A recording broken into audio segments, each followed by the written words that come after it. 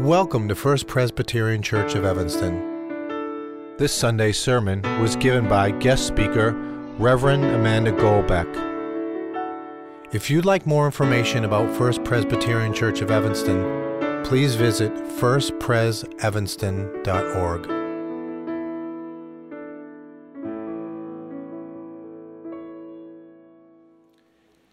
Our scripture reading today is from the book of Matthew, chapter 13, verses 1 through 9 and 18 through 23 in the New Testament section of our Red Pew Bibles, found on page 13.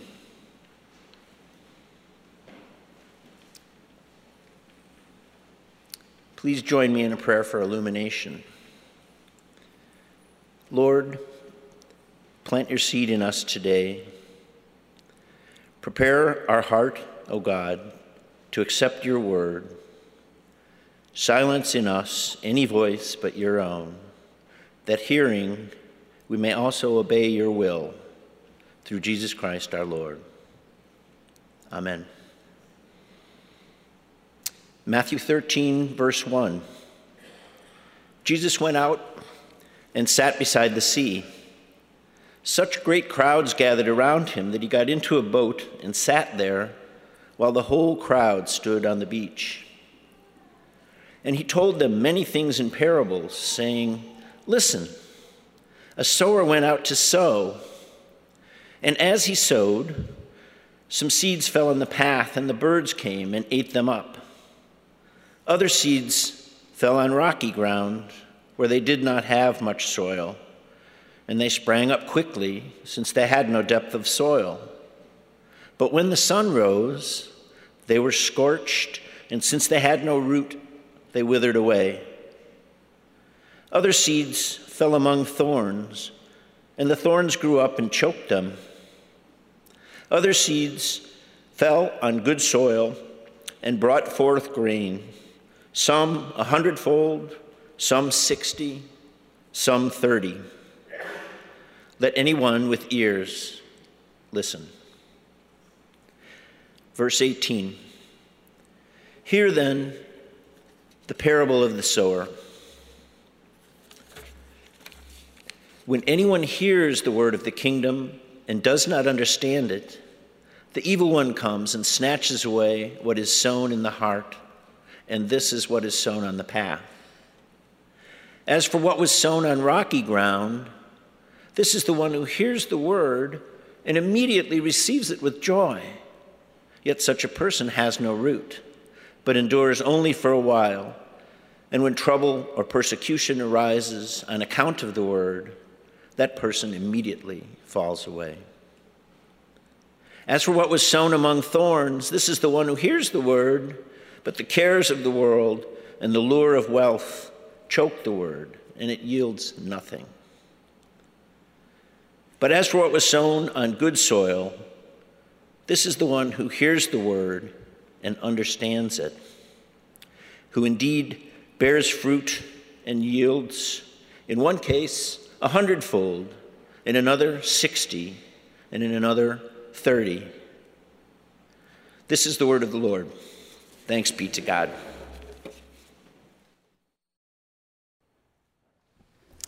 Let us pray.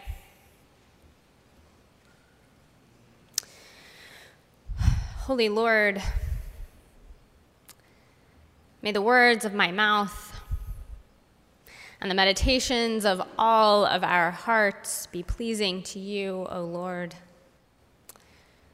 May we meet the scripture in a new way in this time, this morning, and may you come into our hearts anew. In Christ's name we pray. Amen.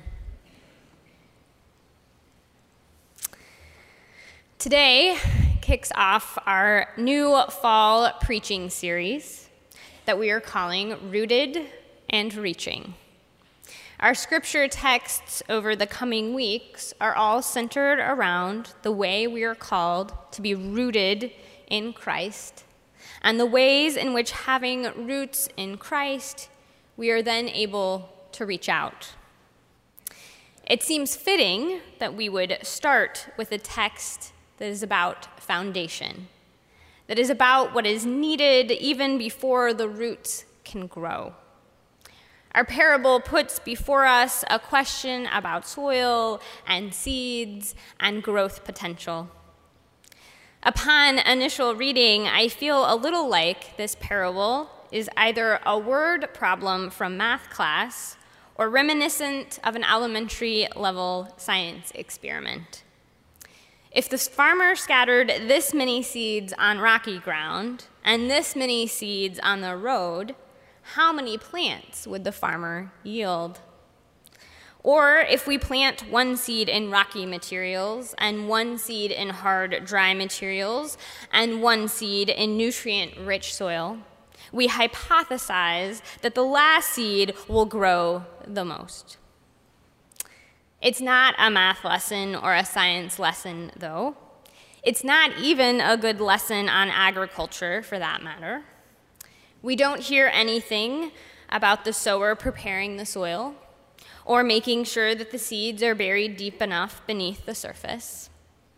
Instead, what we get is altogether different. It begins with being told to listen, and this is essential to the whole part of the parable. The idea of a parable and the use of it in the Gospels is not to teach some moral point or to illustrate some virtue of Christian life. Parables provide a disruption of our thinking in a manner that allows us to see faith from a new or different angle. The word parable derives from a Greek word meaning to throw alongside. Basic to the parable genre is the notion of comparison. One entity is set alongside something else to be illuminated by the comparison. In this parable, the kingdom of heaven is thrown alongside or compared to and illuminated by the situation of a farmer casting out seeds. So what is this parable trying to get us to wrap our minds around? Or as the command of listen at the beginning of the parable declares, what is this parable trying to get us to hear? What might we need to reorient our thinking about? We have a generous farmer ignoring all good stewardship principles by freely and generously, we might even say foolishly, casting seeds out right and left on a variety of lands. We are told that some falls on rocky soil where the plants spring up quickly and then were scorched by the sun because their roots were too shallow. Some of the seeds fall on the hard road and have no protection and are eaten up by the birds before they can even begin to sprout. Others fall among thorns and eventually are choked out as they grow. And then some fall on the good soil and bring forth a variety of yields. Now, even if we don't know what all the soil and seeds is supposed to represent when it comes to the kingdom of God, we are pretty quick to figure out which soil is the one Jesus is promoting over the others. Now, thanks to the latter portion of the parable that we heard read, likely the result of the disciples standing silent and dumbstruck in front of Jesus after the first time he told it, he felt so compelled to break down the parable, and we have it broken down for us. So we don't have to spend too much time wondering what the parable is trying to point us to. God's word is the seed, and the soils are the places that God's word seeks to be planted. The growth that comes out of it is the inbreaking of the kingdom of God. Simple, right? I imagine we like to think it is that simple. I imagine we like the idea of seeing ourselves, our hearts, our souls, our lives as a place of good soil where the seed of God's word is planted and growing. I imagine we want to believe that our church, the ministries here, our various groups, our worship is good, nutritious soil where all sorts of seeds of God's word are growing. Let's pause, though. Remember that part about parables reorienting our thinking? This parable draws us into asking the hard questions about what ground we are preparing in our hearts and in our life together as a family of faith. Now, I'm going to make a statement that some of you may disagree with me about. Others of you may think is odd for a pastor to admit from the pulpit, and others of you may find it to affirm something you already have sensed. Here goes. We live in a post-Christian culture. There was a time when, especially in the United States, being Christian was built into the rhythm of life and culture. Sundays were days of Sabbath, no sports, few stores were open. Church was just part of the routine of life. And I know many of you can remember that time. I cannot. It's not a part of my cultural experience. Then the culture changed. Families transitioned to having two parents working out of the home. More activities crept into being on Sundays, and our neighborhoods have become more and more culturally and religiously diverse. The landscape on which the seeds of God's word fall today has tremendously changed and continues to change. This is important to acknowledge because it makes this parable all the more relevant. It explains why we find our own hearts constantly wrestling with what it means to be rooted in Christ, and why it is easy for the seeds of God's word to fall on hearts that are so filled with alternative ideologies that the seed is consumed and doesn't take root. It explains why it is easy for the seeds of God's word to fall on hearts that are so full of self-fulfillment and the chase for happiness that God's word can only initially sprout, but quickly dies because our culture tells us to avoid difficulty, avoid struggle, instead promising that there is instant gratification just around the corner.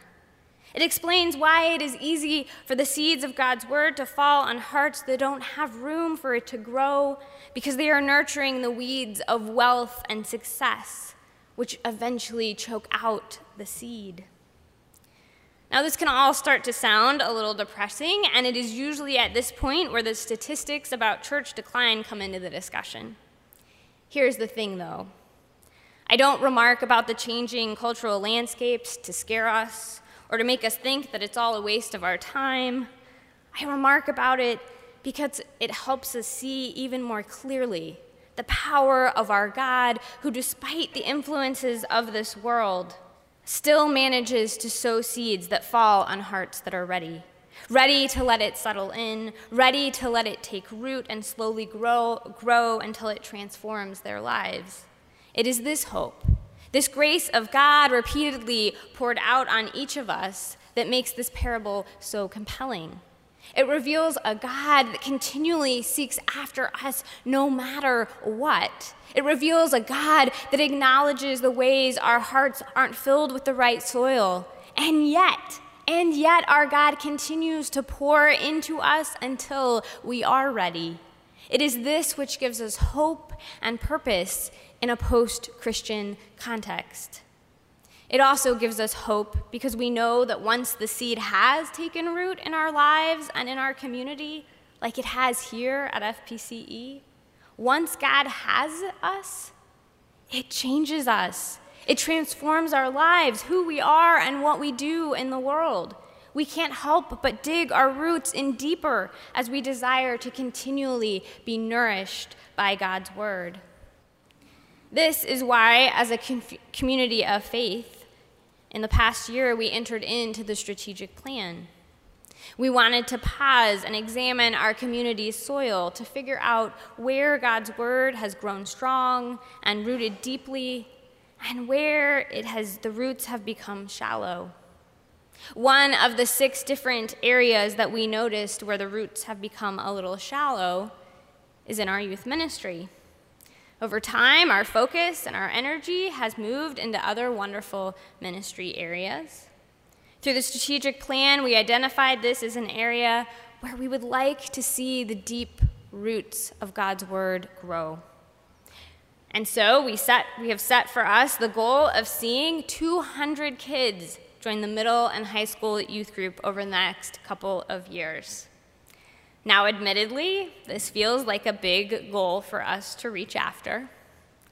Yet I take great hope, and I hope we all do, through this parable, which reminds us that when God's word does take root, the yield is far beyond what we could imagine.